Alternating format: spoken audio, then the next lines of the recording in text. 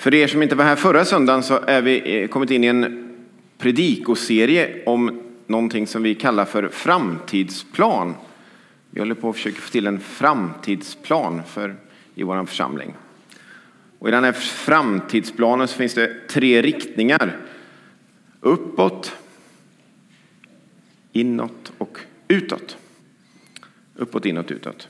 Och idag så ska vi fortsätta då. Förra söndagen så talade vi om gudsgemenskap. Det finns 2 ledord uppåt. Det första var gudsgemenskap. Och idag så ska vi prata om det andra ordet. Men missade förra söndagen så började vi i Edens lustgård. I Eden, i den allra första delen av Bibeln. Och Guds rop till människan som har klingat genom historien ända sedan dess. Var är du? Var är du? Och så landar vi till slut i Apostlagärningarna 2 och vers 41-47. Och de allra första kristna som levde i 5 praktiker som hjälpte dem att leva i gudsgemenskap och växa i gudsgemenskap och som har hjälpt kristna efterföljare till Jesus ända sedan dess att leva och växa i gudsgemenskap och som kan hjälpa oss idag med. Det var apostlarnas undervisning, bönen, brödbrytandet, att de samlades och att de lovprisade Gud. Och idag så ska vi liksom hoppa lite in i en av de här praktikerna då, apostlarnas undervisning. Alltså det som vi finner nedtecknat i Nya testamentet idag kan man säga. För Nya testamentet fanns ju inte när de här allra första kristna började träffas. Så fanns ju inte Nya testamentet nedskrivet än. Utan apostlarnas undervisning, det är ju det som vi finner i evangelierna idag. Som berättar om Jesus, vad han gjorde och sa i breven i Nya testamentet. Och när apostlarna undervisar så hänvisar de tillbaka till Gamla testamentet. Till de historiska böckerna, till profeterna, till Saltaren. Precis som Nya testamentet gör. Berättelsen om vad Jesus gjorde och så Guds stora plan genom hela historien. Hoppet för framtiden och hur man kan leva som Jesu efterföljare. Då och idag. Så vi ska läsa de där verserna en gång till från Apostlagärningarna 2 och 41. Så ni får följa med i era biblar eller bibelappar. Apostlagärningarna 2 och 41-47. Då står det så här att de som tog till sig hans ord lät döpa sig. Och hans ord, det var Petrus som hade hållit den första predikan som han hade egentligen kan man säga. Så det som han hade stått och snackat ute på gatorna och torgen och i templet i Jerusalem. Och så hade människor hört och tagit till sig. De som tog till sig hans ord lät döpa sig. Och den dagen ökade de troendes antal med inemot 3000. Och de deltog troget i apostlarnas undervisning och den inbördes hjälpen i brödbrytandet och bönerna. Alla människor bävade, många under och tecken gjordes genom apostlarna. De troende fortsatte att samlas och hade allting gemensamt. De sålde allt vad de ägde och hade och delade ut åt alla efter vars och ens behov. De höll samman och möttes varje dag troget i templet. Och i hemmen bröt de brödet och höll måltid med varandra i jublande uppriktig glädje. De prisade Gud och var omtyckta av hela folket. Och Herren lät var dag nya människor bli frälsta och förena sig med dem. Här är den första församlingen. Den här första andefyllda församlingen. Det är bara dagar eller kanske veckor efter pingstdagen.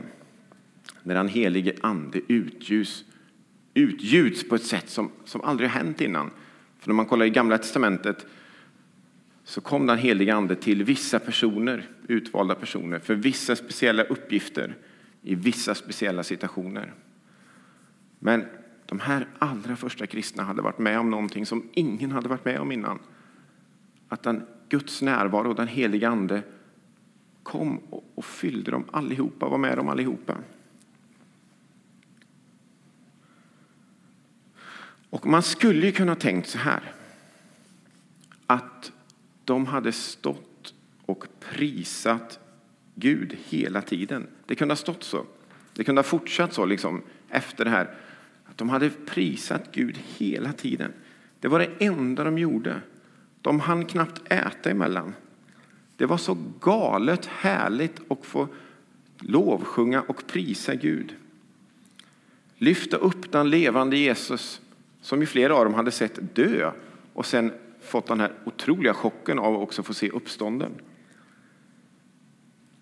Det var så härligt så de behöver inget annat. De behöver ingen undervisning. De bara behöver mer fantastiska sånger. Bättre kompband.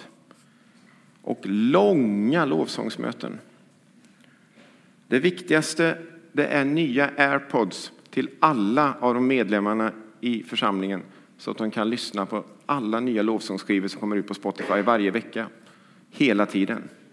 Och inte missa någonting.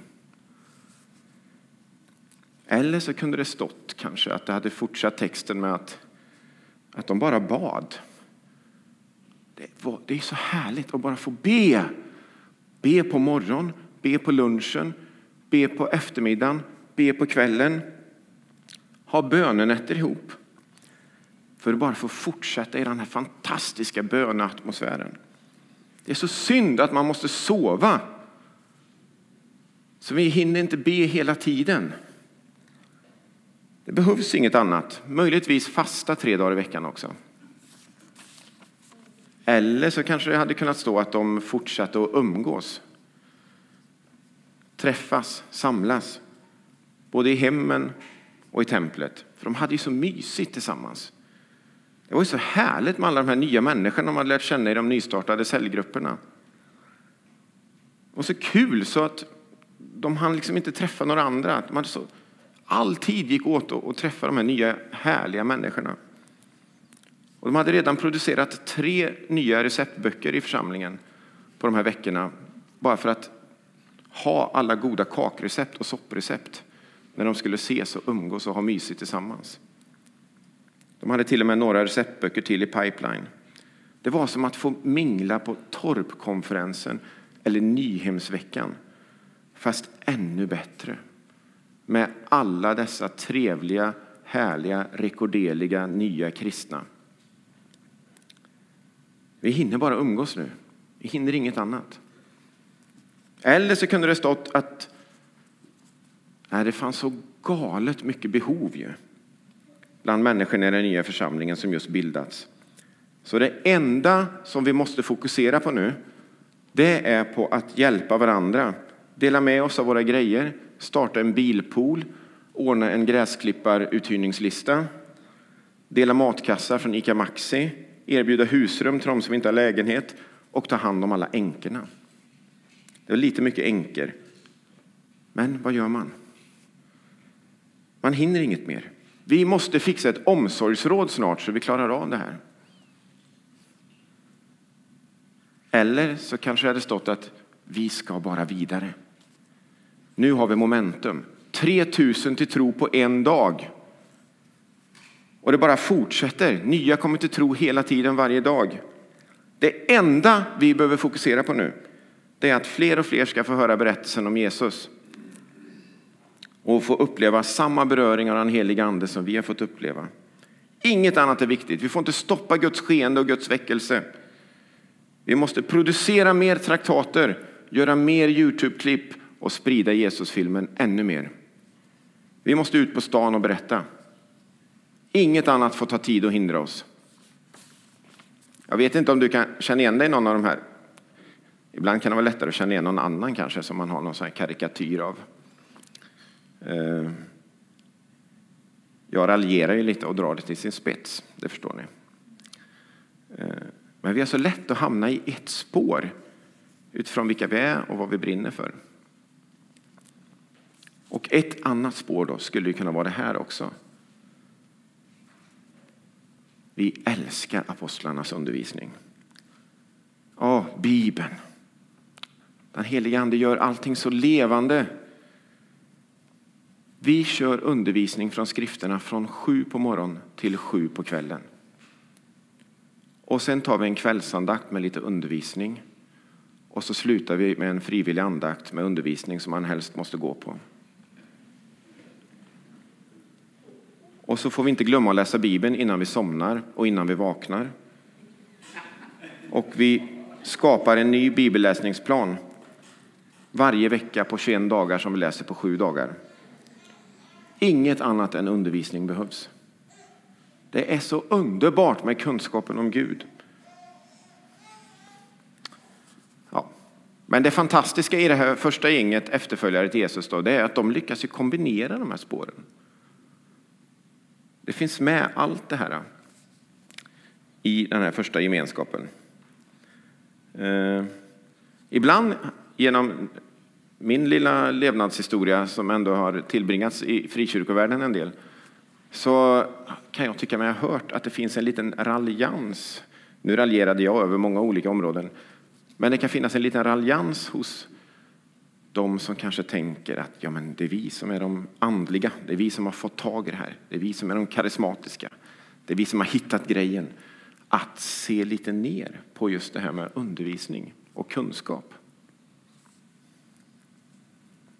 Men de här första kristna, de lyssnade, de läste, de studerade, de förkovrade sig, de diskuterade, de bollade tillsammans.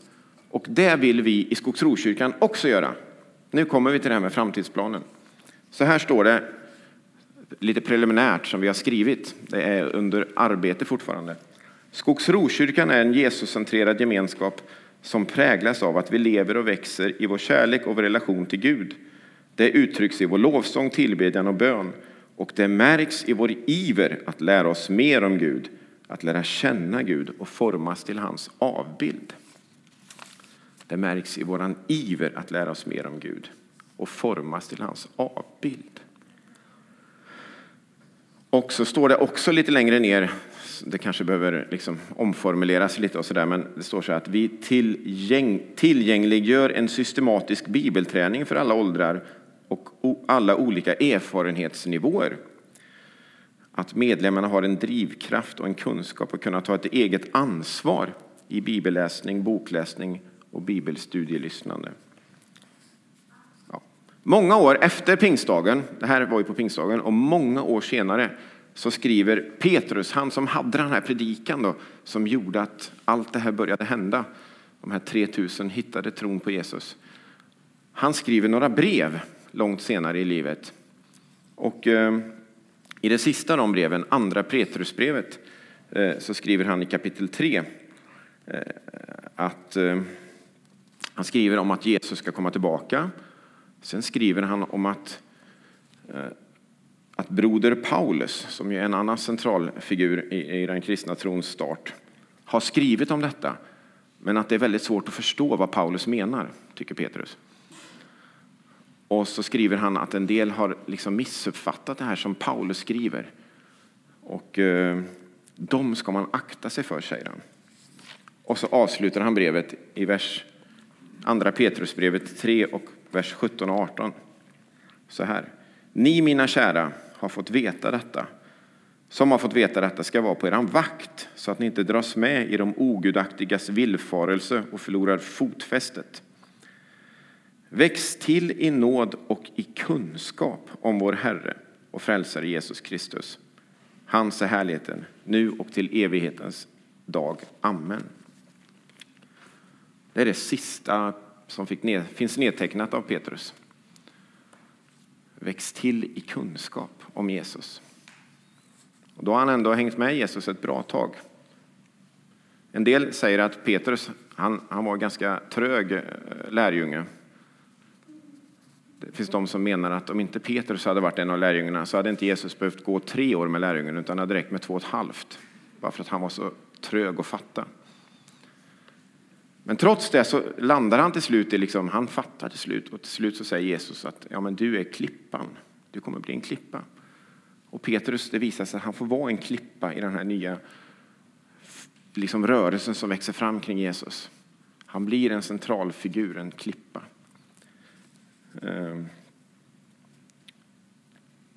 Och det sista då som finns nedtecknat i alla fall, det är säkert inte det sista han sa, men det sista som finns nedtecknat av Petrus, det är fortsätt och väx väx till i kunskap om Jesus.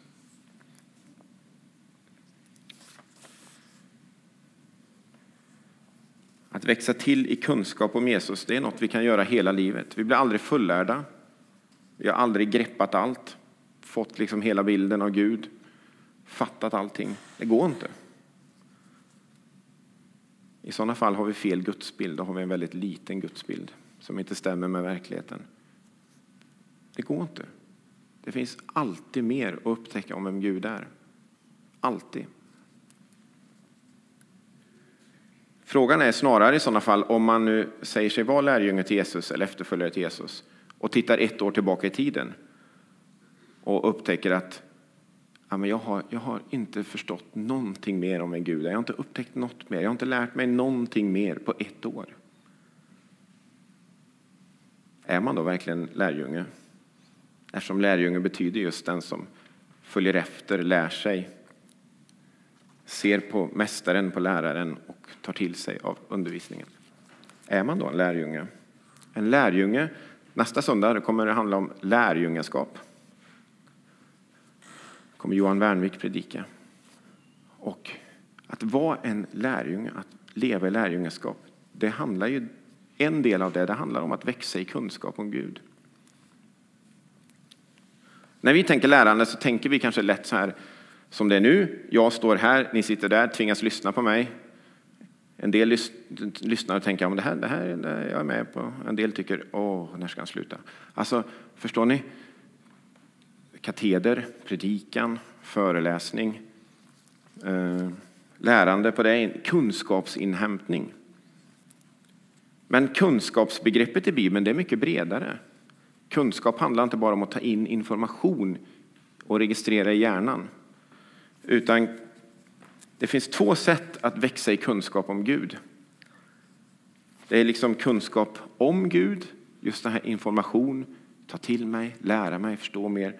Men också kunskap i att jag lär känna Gud mer.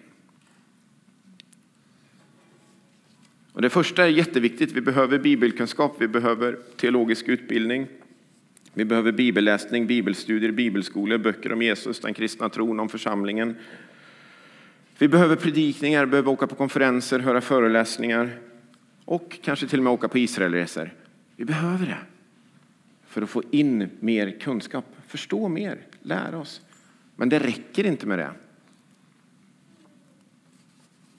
Det är som om man liksom vill lära känna en historisk person, så kan man ju läsa om Sokrates. Man kan läsa om Sokrates filosofi. Man kan läsa liksom historia, det som finns nedtecknat. Men ingen kan ju liksom hänga med och lära känna Sokrates. Han är ju död sedan länge. Jesus. Man kan lära sig om Jesus. Lära vad han sa, vad han gjorde. Men, och det är här tron kommer in då. Man kan ju faktiskt lära känna Jesus. Leva sitt liv med Jesus. Låta Jesus vara med i vardagen. Varje dag. Hela tiden. Om man vill och vågar tro på det. Det är en grym skillnad. Så Jesus är inte bara en historisk person, utan en verklighet idag. Det är så liksom, det är det som hela kyrkan, hela världen finns till för. Det finns ju inte en kyrka som skulle funnits om Jesus bara var en historisk person som hade dött. Det hade inte funnits någon kristen tro eller någonting.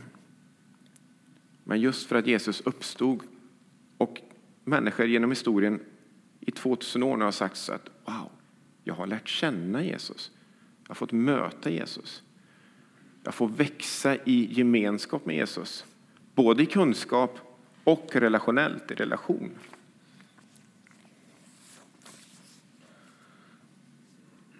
Och andra Petrusbrevet som vi läste precis i slutet av talar om kunskap mer. Också i början skriver Petrus om kunskap i det brevet. Och då skriver han att kunskapen om Jesus måste få bära frukt. Och då ska jag läsa några verser där också. I andra Petrusbrevet 1 och kapitel 2-8. Vers 2-8. Andra Petrusbrevet kapitel 1 och vers 2-8. Nåd och frid åt er i allt rikare mått genom kunskapen om Gud och Jesus, vår Herre. Ty allt som leder till liv och gudsfruktan har hans gudomliga makt skänkt oss genom kunskapen om honom, som i sin härlighet och kraft har kallat oss. Han har gett oss sina stora och dyrbara löften för att ni tack vare dem ska bli delaktiga av gudomlig natur, sedan ni kommit undan det fördärv som begäret drar med sig i denna värld. Sök därför att med all iver att till er tro foga styrka, och till styrkan kunskap, till kunskapen självbehärskning, till självbehärskningen uthållighet, till uthålligheten gudsfruktan, till gudsfruktan broderlig omtanke och till omtanken kärlek. Ty om allt detta finns hos er och får växa till blir er kunskap om vår Herre Jesus Kristus inte overksam utan bär frukt. Och om nu kunskap bara är information, att bara ta till sig mer, så kan man bara mata in kunskap i huvudet tills huvudet sprängs nästan. Man kan bli så otroligt lärd och expert på kristen tro så att det går inte att bli mer expert. Men då tror jag Petrus skulle säga att ja, men då blir kunskapen overksam. Då bär den inte frukt. Men om kunskapen kopplas ihop med självbehärskning, uthållighet, gudsfruktan, broderlig omtanke och kärlek, att kunskapen på något sätt bara rakt in i livet, att det får forma ens liv, att det får göra någonting med mig. Precis det som kommer nästa söndag då, om lärjungaskap. Att det faktiskt kunskapen om Gud gör någonting med mig. Kombinera liksom det med att mitt liv påverkas av kunskapen. Då kommer den här kunskapen bära frukt, säger Petrus. Det kommer bli något gott av det verkligen. Gott i ditt liv, gott i Skövde, gott i Sverige, gott ut i världen. Så från de här första andefyllda efterföljarna till Jesus som vi läste om i Apostlagärningarna 2, så går ett stråk av längtan efter kunskap, att få växa i kunskap. Ett stråk som går, man kan se det genom Bibeln, man kan se det i andra Petrusbrevet, man kan se det genom historien, och jag tror man kan se det in i vårt liv också. Vi vill lära känna dig, Gud, mer. Vi vill lära känna dig, Gud, mer. Både förstå mer, men också att du ska få ännu mer plats i våra liv och påverka mitt liv ännu mer. Så att jag kan få bli en efterföljare som både växer i kunskap, men det också leder till att jag får bära frukt.